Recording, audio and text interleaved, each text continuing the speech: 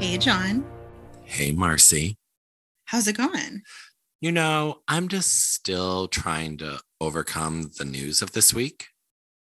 You mean the fact that there might be a hurricane building up? Like, what are we talking about? Was there news this week? What happened? Like, anything big? God appeared in the sky and told us that she is announcing a new album in October. PS10 is on its way. She hath risen. Look, everyone who listens, if you follow us on Twitter, you know I go by Magdalena on Fire. I have waited by the tomb, y'all. It's been so long. It's been 84 years, to quote that nice old lady from the Titanic.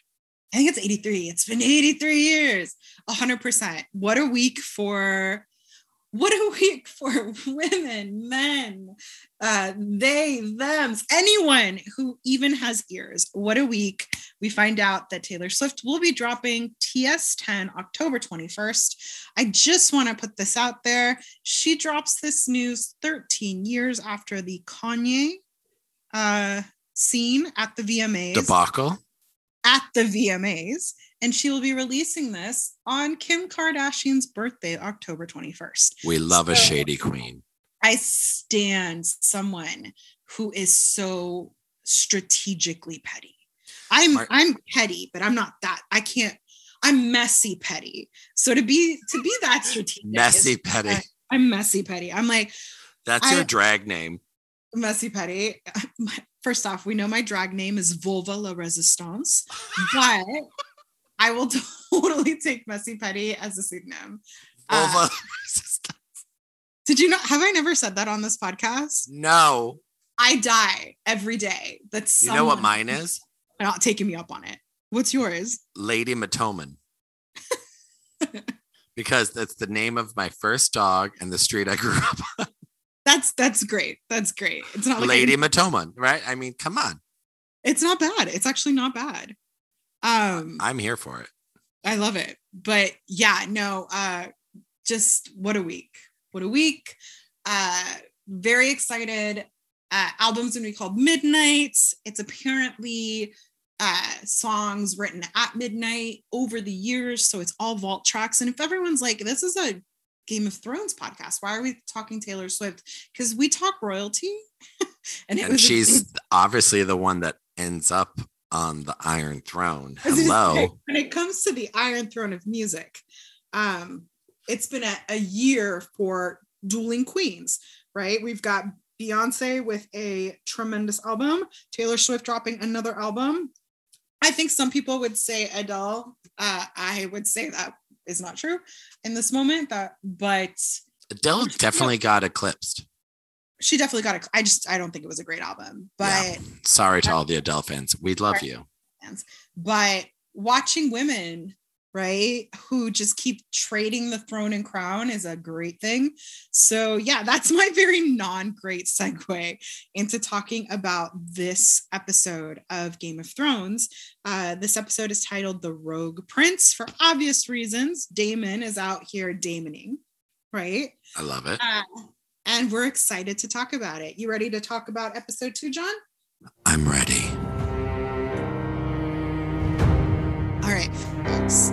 So I think a lot of us this week discovered a new phobia, which is being tied down on a beach somewhere in Westeros or in the Free Cities. It was the Free Cities. In the Free Cities, slowly eaten alive by crabs. And I didn't know crabs were so vicious. Apparently they are in the Free Cities. What an opening. I discovered a phobia I really didn't know I have. I felt it everywhere in my body. The crab feeder is Craghus Drahar. He is one of the nobles or of the Free Cities or one of the powerful men. And he loves to be really, really awful to the folks that he is punishing. right? Yeah, it's really messed up. Also, as someone who just came from the beach this past weekend, I was trying to get away. Hashtag live my best life. But you know, wow, what a way to go. When they were like in this guy's foot, it was disgusting. So I was talking to my partner about this, and one of the things I was saying, and I actually had this conversation with my brother as well. So this episode had us have the first introduction to the new opening credit, right? And both of them were like, where are the houses? Like, what a weird opening credit, but they kept the music. And as someone who knows the entire story of the Blacks and the Greens and the Dance of the Dragons, I was completely enamored with the opening sequence.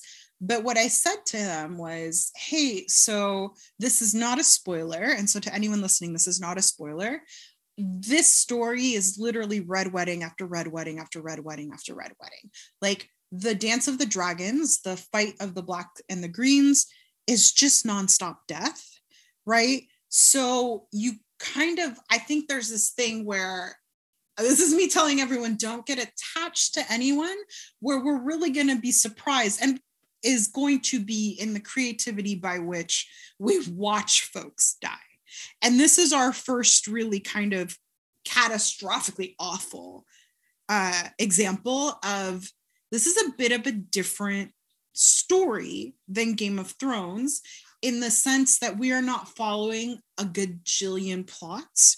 We're following one family, their demise, right? And the kind of collateral pieces that move in this one family's fight for power. Their iron demise, if you. Their iron demise is a really good way to put it. The crab feeder is kind of the first foe that is brought in. But remember, this is the story of the Targaryen downfall. We know that. This is a story of the Targaryens, their self-destruction, and the end of the time of dragons, right? And if you're really paying attention, really bad wigs. Oh, we'll get to that. Come on, HBO. You're literally spending millions of dollars. How is every wig great except for hers? I don't get it. That poor girl, so beautiful. So beautiful. But to be fair, someone was like, it is really hard to grow into your wig at 8 years old. True.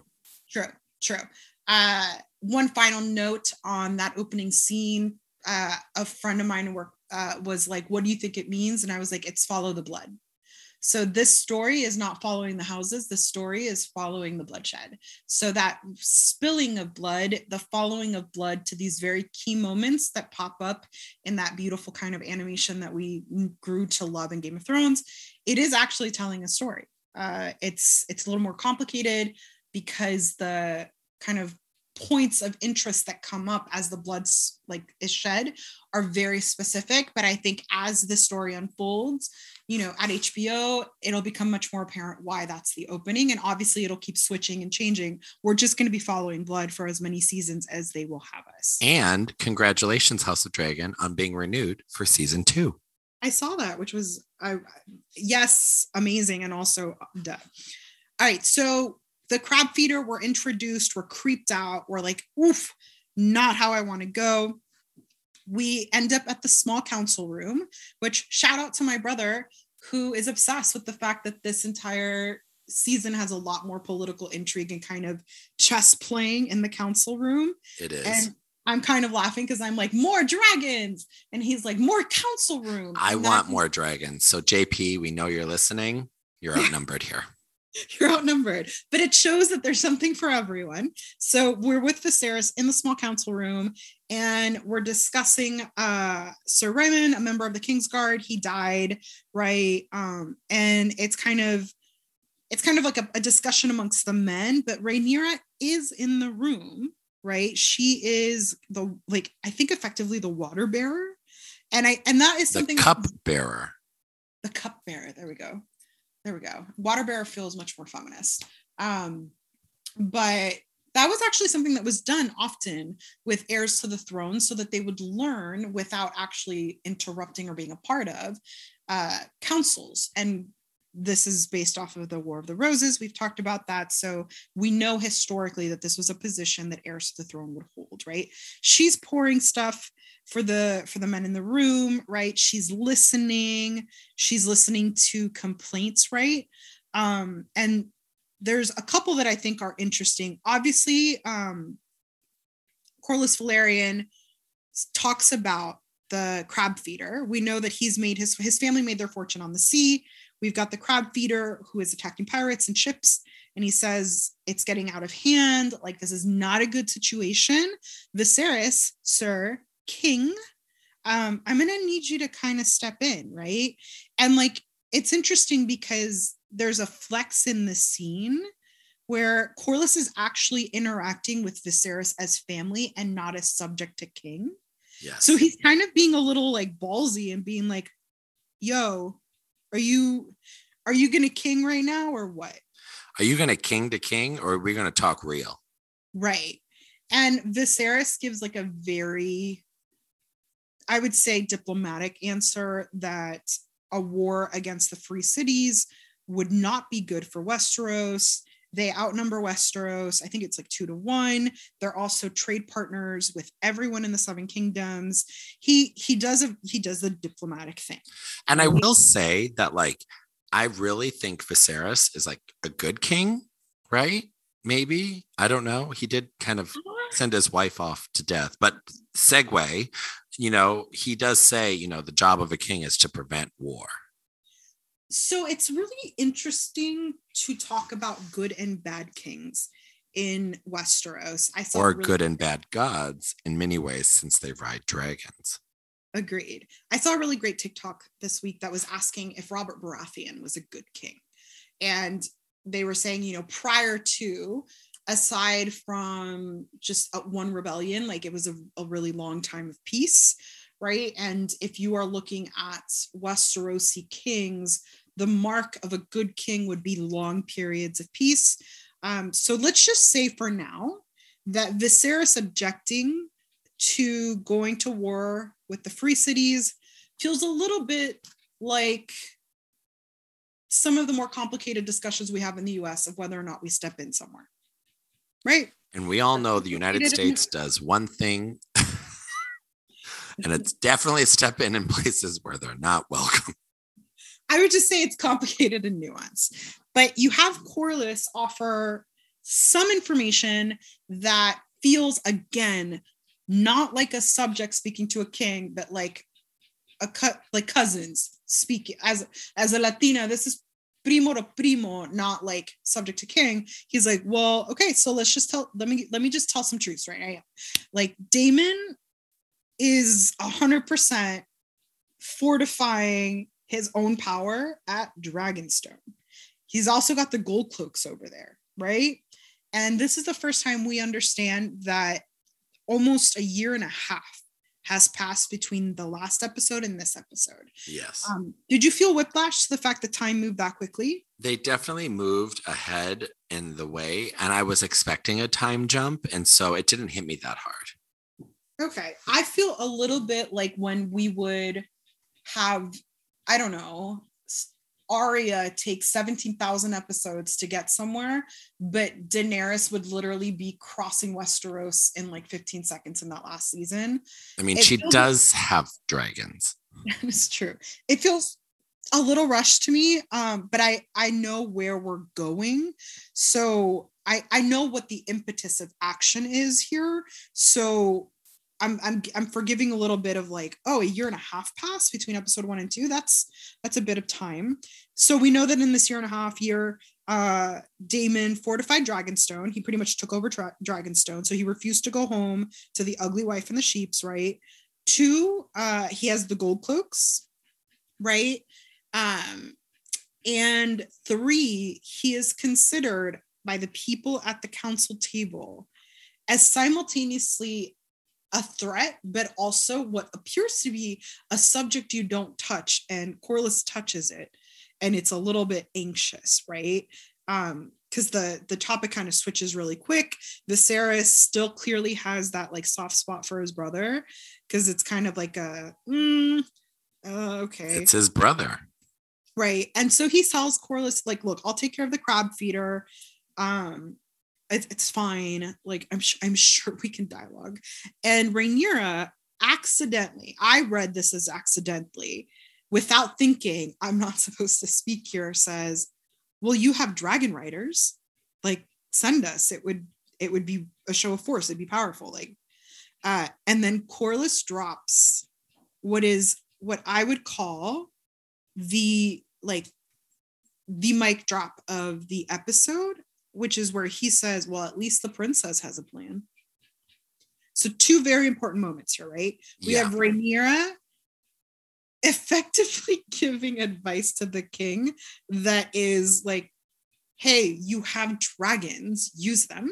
And then you have Corlys saying, not that Rhaenyra has a plan, but by the inverse of that is you're useless. Well, she's a Targaryen. I think that's how I read it. Like, at least she's willing to be a Targaryen. You're willing to be here and play prince.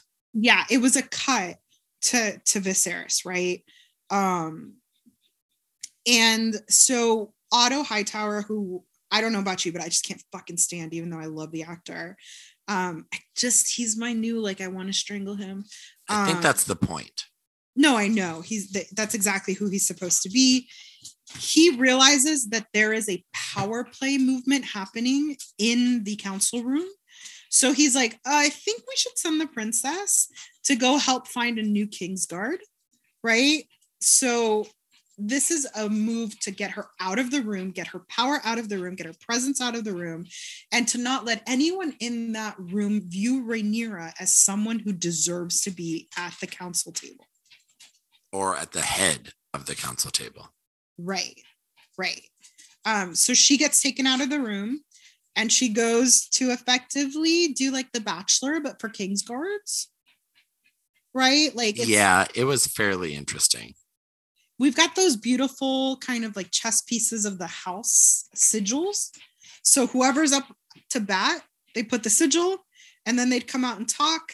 And she is just #unimpressed by all of them. She really is. And she even asks, like, have any of these motherfuckers even fought?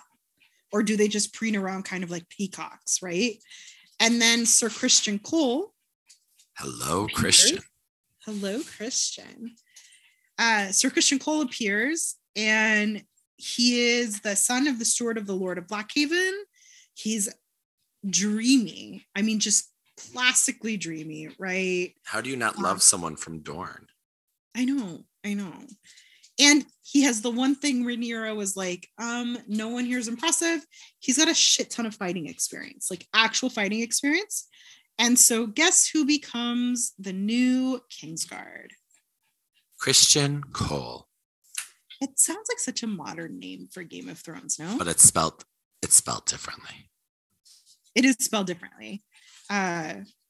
So she legit is like that guy, and then like steps out, like not giving anyone the time of day, right? And then we step into what I think is probably the most powerful scene in this entire episode. I don't know about you. This is the series, though. Like, this whole scene is technically what the series is based off of. Like, we are going to be in season whatever of this show, and ultimately it all boils back down to this, where we see what happened. We do.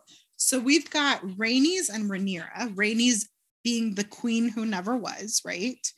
Having a chit chat, a kiki, if you will, right?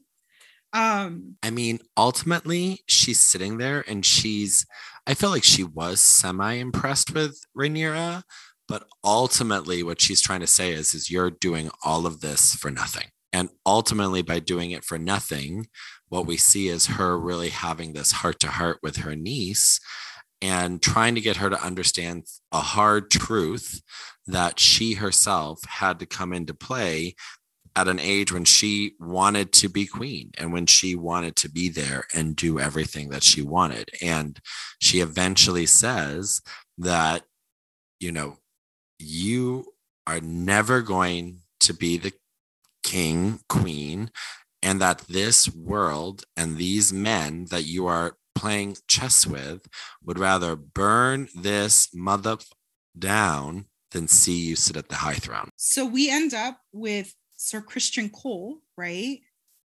Putting all of these other folks that stepped up for the Kingsguard to shame, right? She chooses him and then kind of like flitters off Rapunzel style. And the queen who never was, Rhaenys, is watching this, and she watches Otto's reaction. And you can tell that they have all just witnessed Rhaenyra is stepping into her power in the council room and in this decision, right? I think Otto expected her to pick someone who would strategically benefit the houses, right? Not necessarily. And the fact that she was like, at a minimum, he needs to have picked up a sword, right? Is a stepping into power, a stepping into a personality and queenship that is clearly strategic in ways that Otto is not, right? And I think Rhaenys watching this kind of sees herself reflected in Rhaenyra, which I would think is a hard pill to swallow for the queen who never was, right? But this is clearly the moment where Otto's like, cut her, get rid of her. And I don't mean that literally, but kind of, right? Well, Otto's like, stop her now. I think he sees how powerful she's about to become.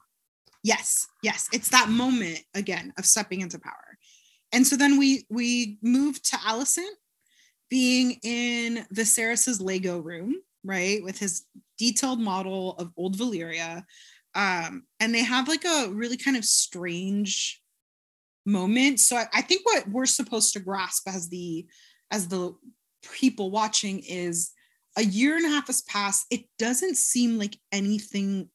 Tell me if I'm wrong and if I'm being stupid, but it doesn't seem like anything sexual has happened, right? It's just been that she's gained his trust. Yes. I think it's that she's playing the cards her father has asked her to play quite well, right? But it is awkward. And after a bit of an interaction that you're like, ugh, she must be so tired of this. But she picks at her fingers. Right. She's just nervous. He brings up Rhaenyra and he's kind of like, I can't seem to get her to open up ever since her mother's death. Like, I'm really struggling. And Alicent gives the type of motherly advice a 14-year-old can give. I'm being sarcastic. She actually gives good advice and says, talk to her, open up to her. But then we get a little bit of insight because he says, hey, you haven't told her that we like talk while I'm doing Legos, right? This is our little secret. It's so skeevy, right? I mean, like, did you get like very like Catholic Church vibes?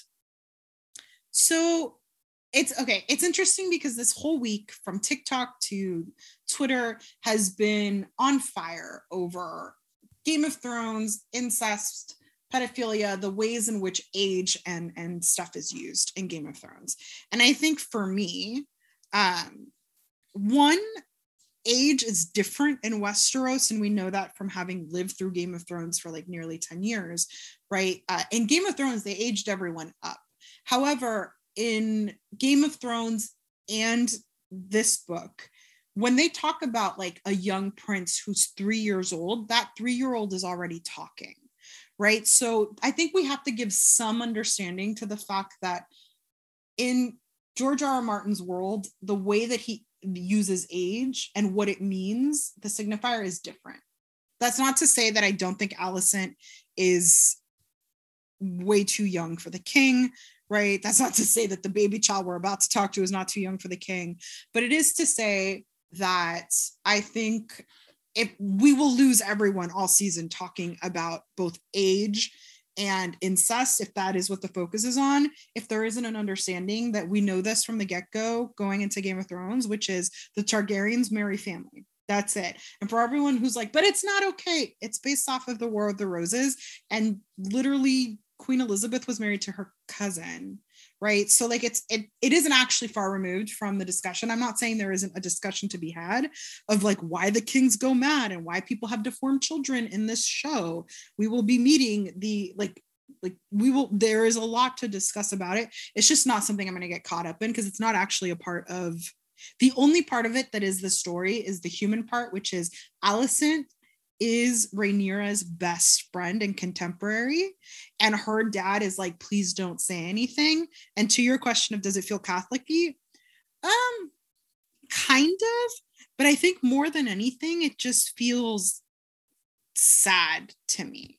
This episode paints Viserys for me as like stuck in kind of like an inescapable situation. I know we're not supposed to feel for Viserys in the sense that like, oh, he's being offered a ton of young girls, but I feel like he visibly is uncomfortable with the offering overall.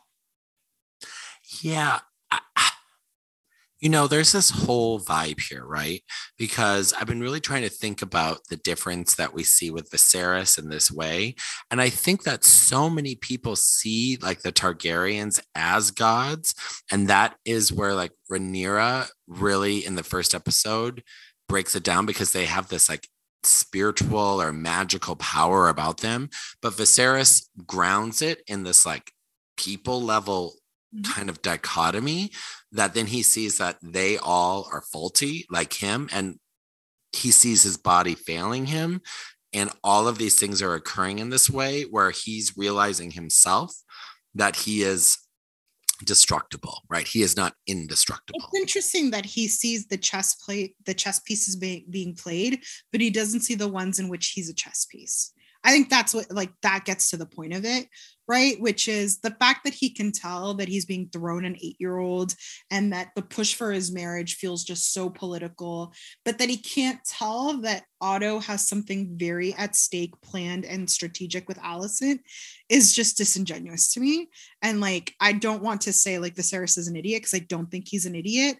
I think that this is actually what happens, where folks who do engage in inappropriate behavior always have an excuse for why they're not one of the bad ones. Does that make sense? So like Viserys is clearly like that 8-year-old, it's a no-go. It's a no-go. But with Alicent, he is blind to the chess piece. He's blind to the high towers moving. And he's blind to the fact that like she's clearly uncomfortable around him, because he's telling himself a different narrative. Because if you want something, you tell yourself a different narrative. So that does make it predatory to me. But I also feel like by him naming that it's inescapable, it's just a really complicated piece of storytelling. But let's talk about this, because like Alicent goes on a walk with Rhaenyra, and she brings up like, hey, so like, have you thought about like if your dad gets remarried, right? And Rhaenyra, her face is just kind of like, first off, Millie's facial acting, she's the new Carey Mulligan. She doesn't have to do a lot with her face to tell you exactly how she feels. And she's not in it, right? She's not. She's really not. I mean, it's not there. Yeah. And so we have this moment where Alicent hands her a candle. They're down in the dungeons, right, where, you know, they offer, I guess, prayers to the old gods, the new, and dragons, right? And she tells her like, hey, why don't you speak openly and freely about the loss of your mom? And so this is an extremely, to me, manipulative moment in this show. And it's the first time that we see Alicent playing the game. And I think we need to recognize that she is playing the game here, because she's doing that thing where she's like, hey, let me be the person who holds space for you. Talk about what it feels like to lose your mother. Light a candle to like the old gods. Like, I'm here. And Rhaenyra ends up crying, right? And kind of like lets herself have this very vulnerable moment with her friend. And then it's truly one of the first moments where she's able to kind of let her guard down and be sad. I know. It happens in a place of worship.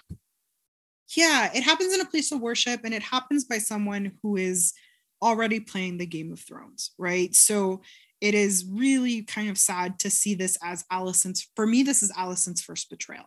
It's the first time she tries out what it would feel like to be a mom to her. And Rhaenyra is not privy to it enough to understand that that's what is happening, right? So later, we have Viserys trying to do the politicking, right? The politicking with Corlys and Rhaenys, right? Because Corlys is not happy about the crab feeder. He's not happy about the lack of political kind of movement.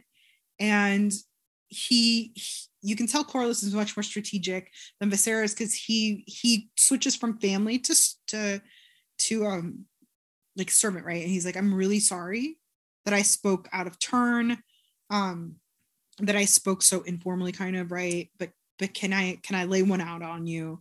And we then speak brother to brother, right?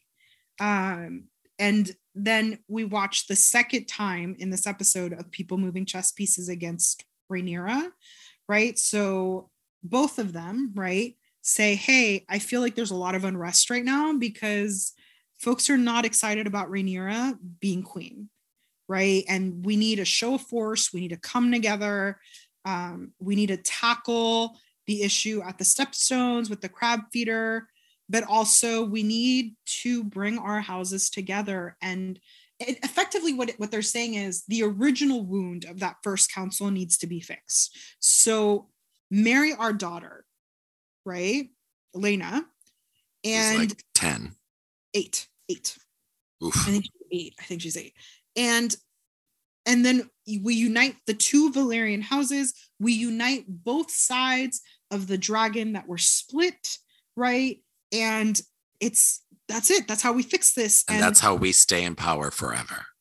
Well, I mean, strategically, it's a good move, right? It's a good move on their part, because I don't think Rhaenys is gunning for the crown anymore, but I think Rhaenys is gunning for reparations, and reparations would be to see her daughter become queen and also mother of kings, right? So it's not a bad idea, right?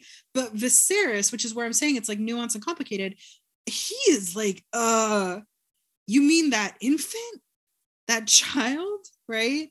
Like, he knows it's not okay. He knows that it just feels icky. Yes.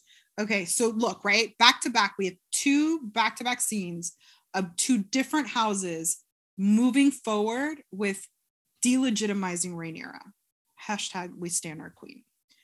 So then we have a scene that follows this, which is kind of like an intimate scene between Viserys and Rhaenyra, where he decides to actually follow Alicent's advice to talk to her. And he says, I really loved your mom, right? Like, I loved her. And Rhaenyra says, me too. And then the Alan Menken music swells. No, but it's like it's a soft moment, right? It's a moment to show that they're different from the Game of Thrones people that we're so used to.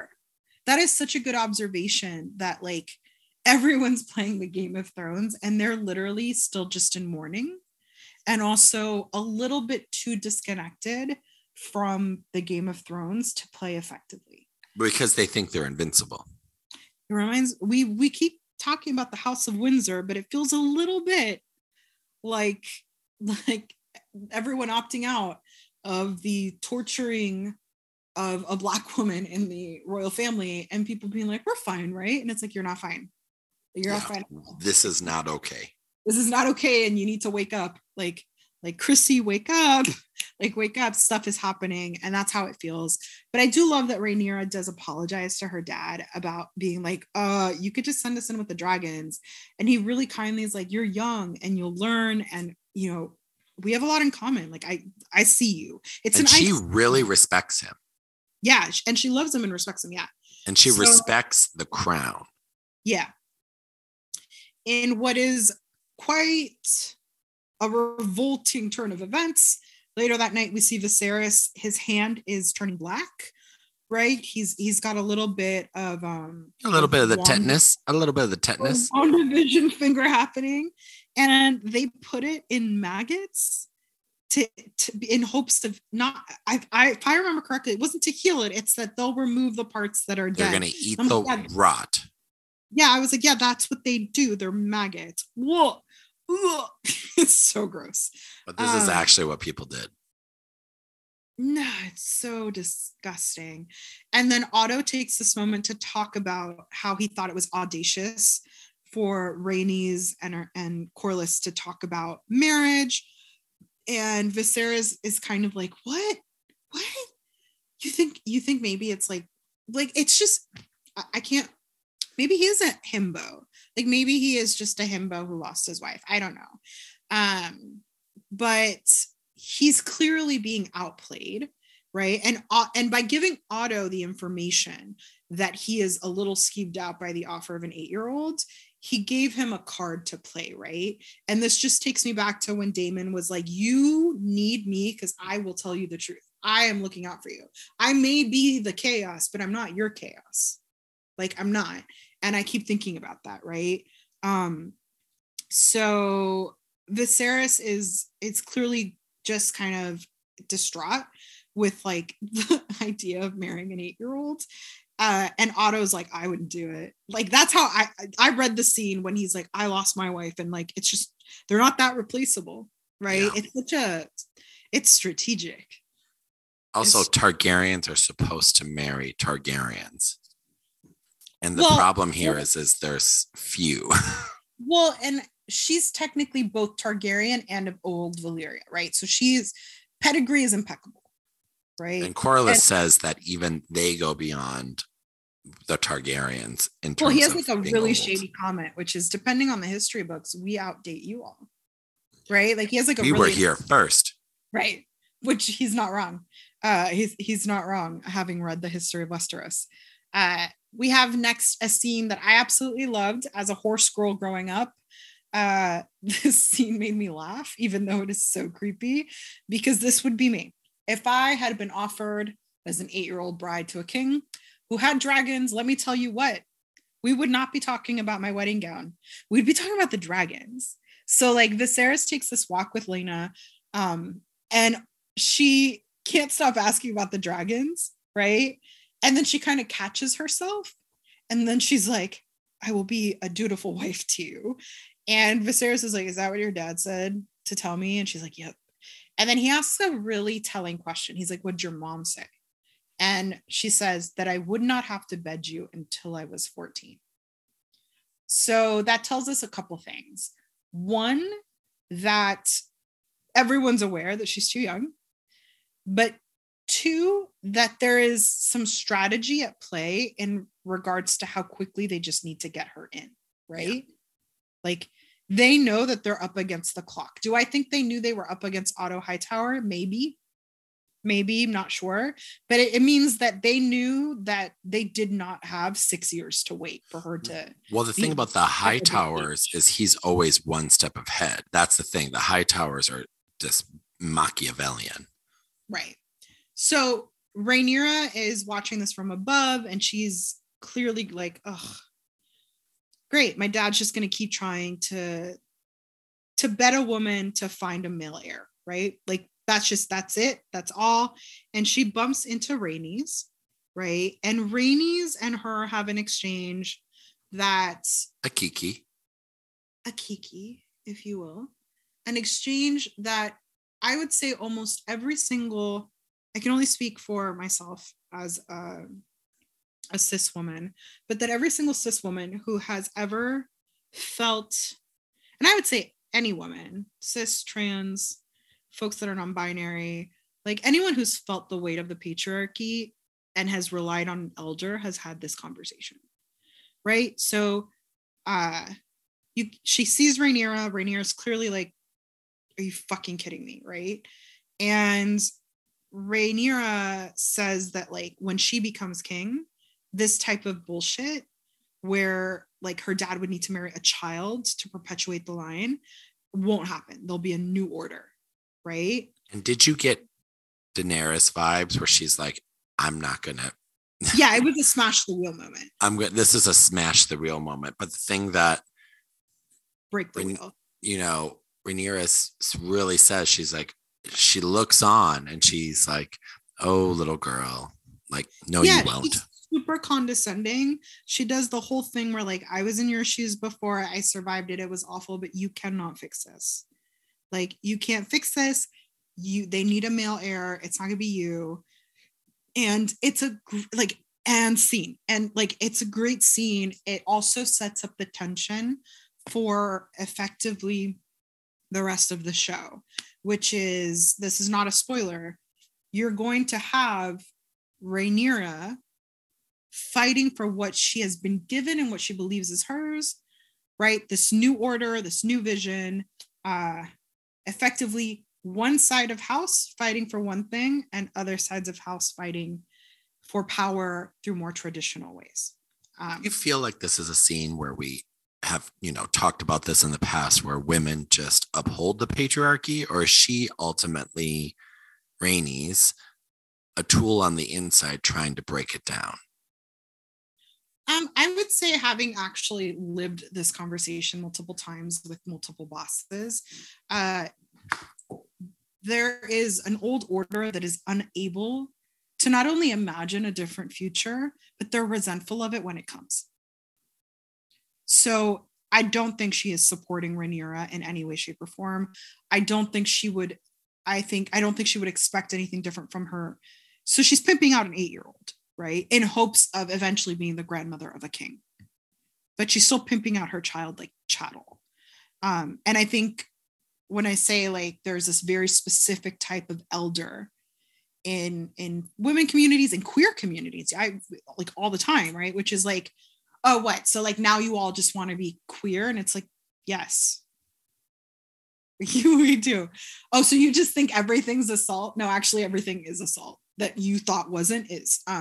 Right. There's like it's a devastating scene for Rhaenyra and also for Rhaenys, right? Like she was the queen who never was. Like that was her throne. That was hers to wield. She's clearly strategic. She's clearly smarter than Viserys, right? And it's just it never happened. And instead of uplifting her niece and saying, we already have a queen, and saying my trauma, my harm will not be perpetuated. She's like the people who like, well, I paid my student debt, so like why shouldn't she pay her student debt? And it's like, why should someone suffer because you did, right? Why should someone be in chains because you were? Yeah, no, exactly. It's a hell of a. What's the line that she leaves her with? Your father's no fool. Exactly. He's playing the game too. It's men would rather see the throne destroyed than handed over to a woman, and your father is not a fool. End scene. What sucks is we can use this line literally today in American politics and it still reigns supreme. So that's why fantasy is so important, because it tells us the hard truths of our own world. I have yet to see men who would not rather burn the White House down than see a woman in it. So, yeah. All right. So Viserys then has another meeting with Alicent, who again is like literally tearing off her nails. As someone who has ADHD and generalized anxiety disorder, let me tell you, she's having a fucking panic attack at the idea of becoming his wife, right? But she gives him a gift for his Lego model, right? He went to Legoland. Yeah, he's always playing with those.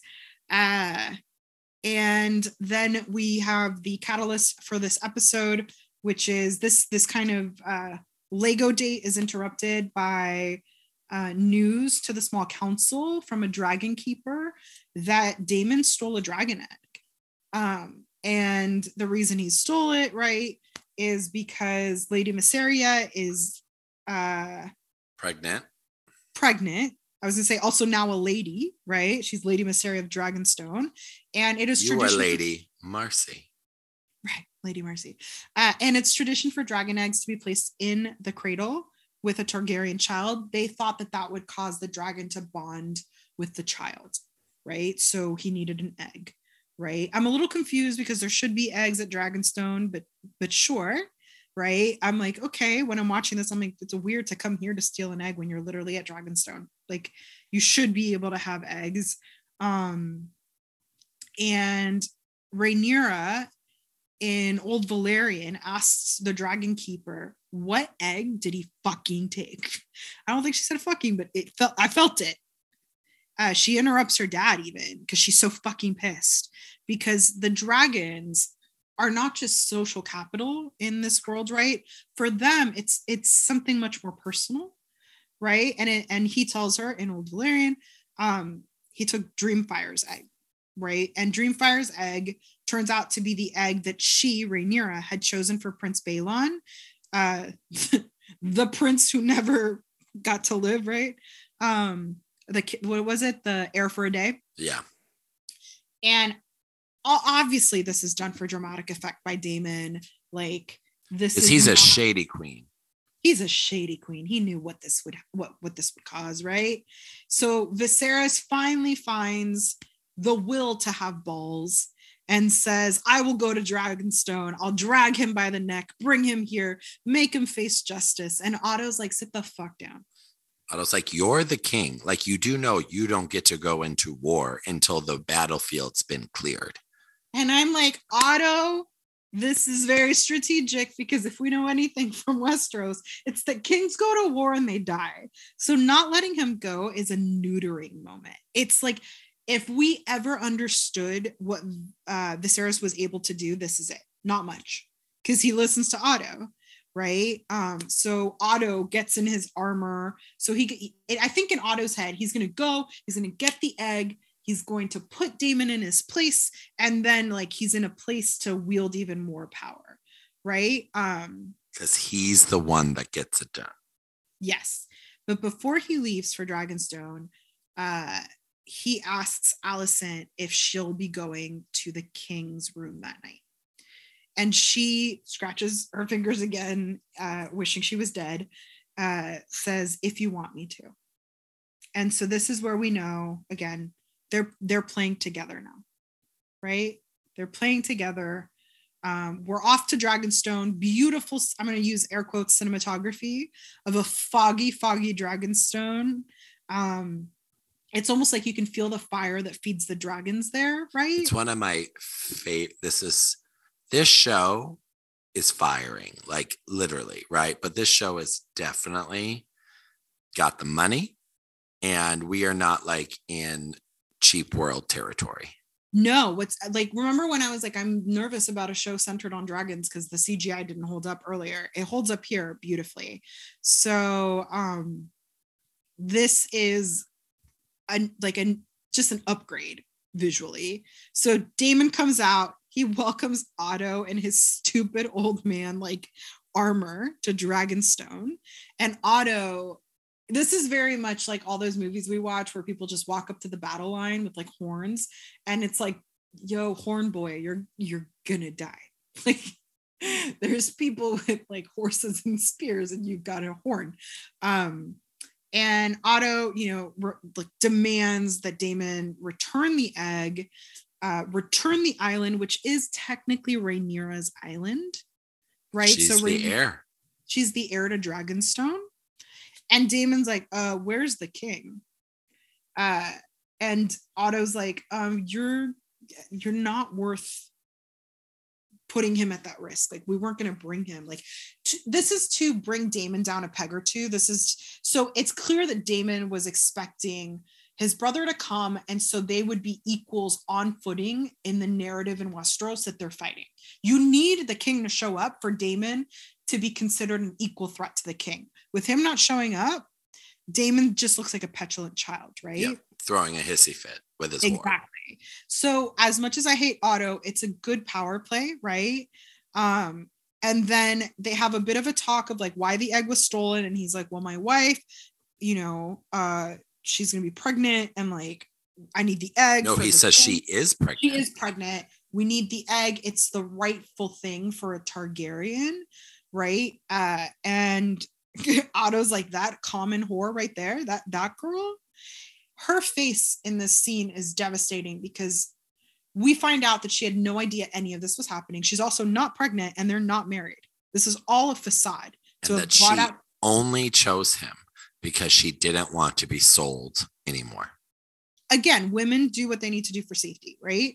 And all of a sudden, she's very not safe. She can tell she's not safe. She can tell she's being used, right? And then she's being called a common whore, which, like, look, it's cool if I'm a common whore, but you don't get to call me that. Do you know what I mean? Again, the hatred between these two is just, it's homoerotic at this point. I mean, I'm here for it, and I'm looking forward to the fan fiction. Right. So we have this hard exchange, and then we hear what at first I thought was Daemon summoning Caraxes. Like, I was like, oh, it's so stupid to show up here with no dragons. like auto, no dragons, when one dragon can literally burn all of you. I was real like, I think what's hard for me to understand is when the dragons are used and when they're not. Maybe I'm sociopathic, but if I have a dragon, I'm using it every time. Well, the thing is we see how fragile dragons are, right? Yes, they are hard to kill, but as you saw in the last season of Game of Thrones, they certainly took their time, you know what I mean? But the thing that the show Game of Thrones didn't do until really the arena scene is show the connection that's in the books between Targaryens and dragons. They almost have this bond. When something's wrong, they come to find their like person, right? In that case, it was Drogon who came and found Daenerys. And if you read the books, you know, she was kind of left alone without dragons in that time of Meereen and blah, blah, blah. This is no different, but I think it's more masterful here because what we ultimately see is the bond that dragons have with their riders. So we'll learn this, that they're not willing to put their dragons at risk over everything, which is why I felt sociopathic, because I'm like, anyone speaks a lot of my name, anyone, this is my dragon, right? I'm burning you down. Magdalena on fire, not on repeat, on fire. But I did think it was Caraxes, and instead we actually see Syrax, Rhaenyra's dragon, come out of the clouds carrying Rhaenyra, a scene very reminiscent of Dany riding back when she enjoyed riding. And everyone is like, the fuck is going on? So Rhaenyra lands Syrax, beautiful Bebe, right? Like walks over to her uncle, and old Valyrian is like, the fuck you doing? And he's like, what's up, bro? What up, bro? And he's like, my I was about to do Borat, but I can't. My wife, right? And she's like, that's not your wife. Your wife is the ugly one with the sheep. Like, what are you talking about? And he's like, I need the egg for my child. And she's like, you're not going to have a kid, which means Rhaenyra knows that he has ED, which I think is so gross. But there is no reason for that sentence where she's like, you're not going to have a child. There's no reason for her not to think that that Lady Mysaria was pregnant, unless she knows that Daemon struggles to have sex, right? And I was like, ugh. And then he goes, well, maybe someday, right? And at this point, Mysaria does like actually leave, right? And this is the first time I'm like, oh, she speaks Old Valyrian. Got it. Okay. And then ultimately, she's the one. I mean, he was baiting her ultimately, but she not only has she has two power play moves in this episode, right? It's the first at the High Council where it's like kind of she's afraid of her voice, but in this one where she doesn't tell anyone, she rides her effing dragon all the way to Dragonstone and is like, yo, bro, I'm gonna save the day. Right. Daemon is clearly like completely not prepared for Rhaenyra herself moving her own chess pieces, right? Like clearly no one knew she was coming. Daemon's like, what the? And it's like very petulant, right? He's like, she can be my wife. I could have a child, right? And then she does the unthinkable, which I thought was so brave, where she's like, look, if you want the throne, you have to fucking kill me eventually. Do it. Fucking do it. I'm right here. And Daemon shows his weakness, which is Rhaenyra. He can't. And it's established in the first episode when he's sitting on the Iron 100%. Throne. It's already established. When he brings her the Valyrian steel necklace, right? We know, but this is the moment where we see how deep does it go. He won't do it. Not that they would have let him, but he won't do it. And he tosses her the egg, right? And just turns his back on her. And he also knows in that moment that he's handing Rhaenyra authenticity, right? So Rhaenyra gets to get the egg from him, put it away, ride home as the heir to the throne that pretty much told the petulant boy brother king, absolutely not, right? I think it's really important. And when he goes upstairs and finds Mysaria, like she's pissed as hell, and like you can tell that like he had not thought of the danger he put her in or anything, because he doesn't think like that. He doesn't think long strategic steps. He thinks one thing at a time. The one thing was my brother will come and then we'll be equals. And instead, his niece comes, humiliates him, and he also humiliates his lady love, right? It's a great scene. Back at King's Landing, right? We have the council chatting again, right? And finding out what has happened, right? And it's interesting to see Rhaenyra effectively set the scene for, so you all are playing, I'm gonna play, right? I'm gonna watch play. this. Watch this. We also have Viserys ask one of his advisors, hey, what would you do? Would you marry the 8-year-old? Like, what do you think? Right? And like, he's like, kind of, yeah, I really would. Like, I would marry the 8-year-old. And like, you can tell that he doesn't love the answer, right? At all. It just but feels like, icky to him. It feels icky, but also this is where we know that he already knows who he wants to marry. Yes. Right? So asking for advice from the council is kind of useless if he's not really asking anyone for permission. Does that make sense? Yes. It's like when someone's like, hey, I think I did something bad, but tell me it's going to be okay. And someone says, no, it's bad. It's bad, right? The idea of turning down Corlys is bad. It's not about the 8-year-old. It's the fact that you cannot turn down Rhaenys and Corlys. They're too powerful. It doesn't make sense. There's no strategic reason to do it. All right. Well, he's holding Alicent's little Lego gift. And you could, like, it's foreshadowing, like, we know exactly where this is going. They go to the council room, and it's announced that the princess has returned from Dragonstone. And everyone's like, excuse me? What do you mean? Where'd you go? Where'd you go in Spirit? Southwest? What? And like, he's like, that was so stupid. Like, why would you go? You're too important. Right. And then they do more of the stuff over the mom, and it's like, we get it. And he's like, I need a new wife. And she's like, I get it. And he's like, but you're my heir, but our line's vulnerable, but it'll be okay. Cause like, this is all amongst family. Like, it's Corlys, like, it'll be fine. Right. We'll survive. And she asks a really important question. She goes, against who? Right.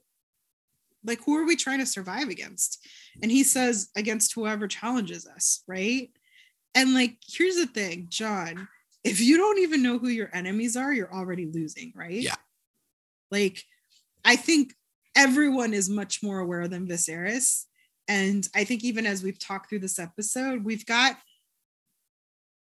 almost got not a Ned Stark level of obtuse, because I feel like Ned Stark was too prideful to be smart. He was always like, trust the process. Right. And you're like, Sir. To quote Queen Cersei, mother, queen, we love, we stand, rest in peace. Spoiler alert. Like, when you play the Game of Thrones, you either win or you die. Right. And so the idea that like the idea that Viserys is navigating an R line, as in the Targaryen Valerian line, the line of dragon riders will survive, is what he's thinking of as he thinks of, I guess that's why I marry an 8-year-old. And Rhaenyra is like, yo, we have so many enemies that go beyond just perpetuating this bloodline. But like, with her, she would have already burned them all to the ground. I think she's more like me than she's more like, I have a dragon. Right. But she does say like, hey, I understand you're going to have to get married. I think mom would have understood, it's a very TGIF mother-daughter kind of acquiescence of like, it's all right, dad. Like, but she expects her to marry someone else because Alicent's been doing this behind her back. She expects the 8-year-old or someone else. You're right. And when she's like, mom would get it, mom would not understand you marrying my best friend, BFF, AFF, always and forever. So when Viserys, right, comes into the room to announce who he's going to marry, right, Corlys is obviously looking like he's won the Game of Thrones. And Rhaenyra like looks at her dad and she's like, "You've got this, right?" And he says, Lady Alicent Hightower. The room goes silent, right? And then Corlys like just like fucking throws the chair, gets out of the room.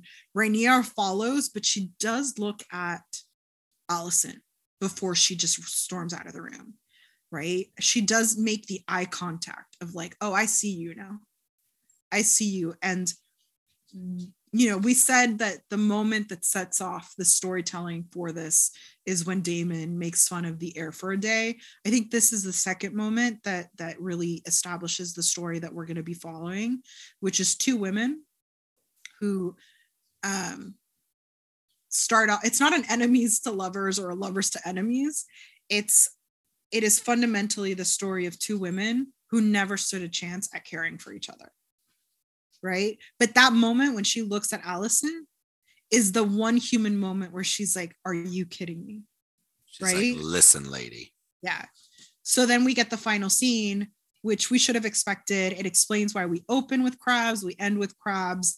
Corlys goes to Daemon, right? Did you expect that? No, Daemon goes to Corlys. Is it? Yes. I don't know what. Either way, they end up talking to each other, right?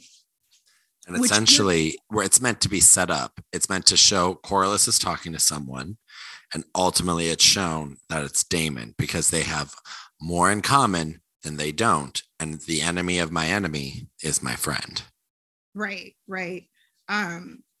They talk about the crab feeder, they talk about the stepstones, they talk about how Westeros is weakened, right? And how Viserys has effectively allowed anyone who wants power to move in close enough, but never enough for it to take his throne, but close enough for the kingdom to be in trouble, right? And Corlys says, "Look, the crab feeder it's crippling my house. It is a problem. Your brother is just not stepping up to play." And Daemon says something around like, "Yeah, my brother was never good at that." And Corlys goes, "What?" And he goes, "Being king," which I thought was like a great line. It's the same thing with the Windsors or with any of these things, right? It's like with, Elizabeth's sister. She wanted to be queen. Elizabeth didn't. Well, and he's not even mean about the fact that his brother isn't a very good king. He just almost says it like sadly, like, yeah, that's just he's never gonna be the one who's like, "Let's go do it. Let's go take down the crab feeder. Let's show strength in fire," right? He's not gonna do that, right? And then Corlys says something about, we're second sons, right? So our worth isn't given to us, it has to be made.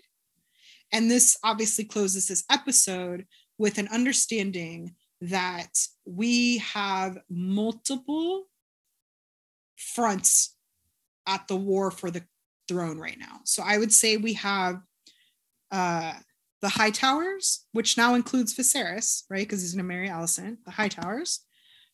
We have Corlys Rhaenys coming to Daemon, right? And then we have the wild card, which shouldn't be the wild card, but she is, which is Rhaenyra still being like, "Y'all promised me that throne. I'd like, whatever y'all are doing, y'all promised me that throne." And if you see the preview for the next episode, there's another time jump as we see, and stuff is about to go down. Yeah, I was surprised to see the young actresses in the preview for the next one. I thought it was only 2 episodes that we got them, so excited to get them for another one. Just to note, this episode ends with more shots of the crab feeder, who is disgusting, but it lets us know that a war is coming. Again, we've got 3 fronts, and the war is not for the war is and isn't for the throne, right? There's 3 very privileged groups fighting for the throne, while a real war at the Stepstones, right, in the Free Cities is happening with the crab feeder. This feels very Game of Thrones when Cersei's like, "I am queen of Westeros," and everyone's like, "Okay, but there's an army of fucking zombies made out of ice coming," and Cersei's like, "But my throne, but my throne." We've got like a real parallel there. So that's how the episode ends. You're right. The shots for next episode were very the Tudors to me. Yes. They were very the Tudors to me. We've already noted in this last podcast episode, War of the Roses, but also the high Renaissance of Westeros. So it's not surprising to even see the fashion influenced, right, by 1600s. I didn't say high Renaissance, just Renaissance. If you're an art history person, I love high Renaissance. I'm not huge on the Renaissance, but we know what's coming in the next episode. We obviously have shots of Alicent already with a child. So we're moving chess pieces towards named Aegon. Aegon. We're moving the chess pieces closer and closer to what will ultimately be the blacks and the greens in the fight for the throne. So that's it, John. The ultimate fall of the Targaryens. And the dragons. I always get really upset when the dragons get hurt. Some of my favorite dragons, I think, we'll see in the season. I know them all. Like, I have a little chart. I love them. She has a pie chart. It's not a pie chart. It's a Prezi. It's 2007. But I'm excited about who we could see coming up in this next episode. I'm positive this is the last episode with the young actresses, because we need to actually move to what this war is about, and that requires aging people up significantly. But I think it's going to be an exciting episode, so I'm really excited to watch it Sunday. And we're going to be here and recapping it for you then. And I'll be live tweeting Sunday night, East Coast time. Thanks everyone for tuning in for another episode of the Pop Culture Theologians covering House of the Dragon.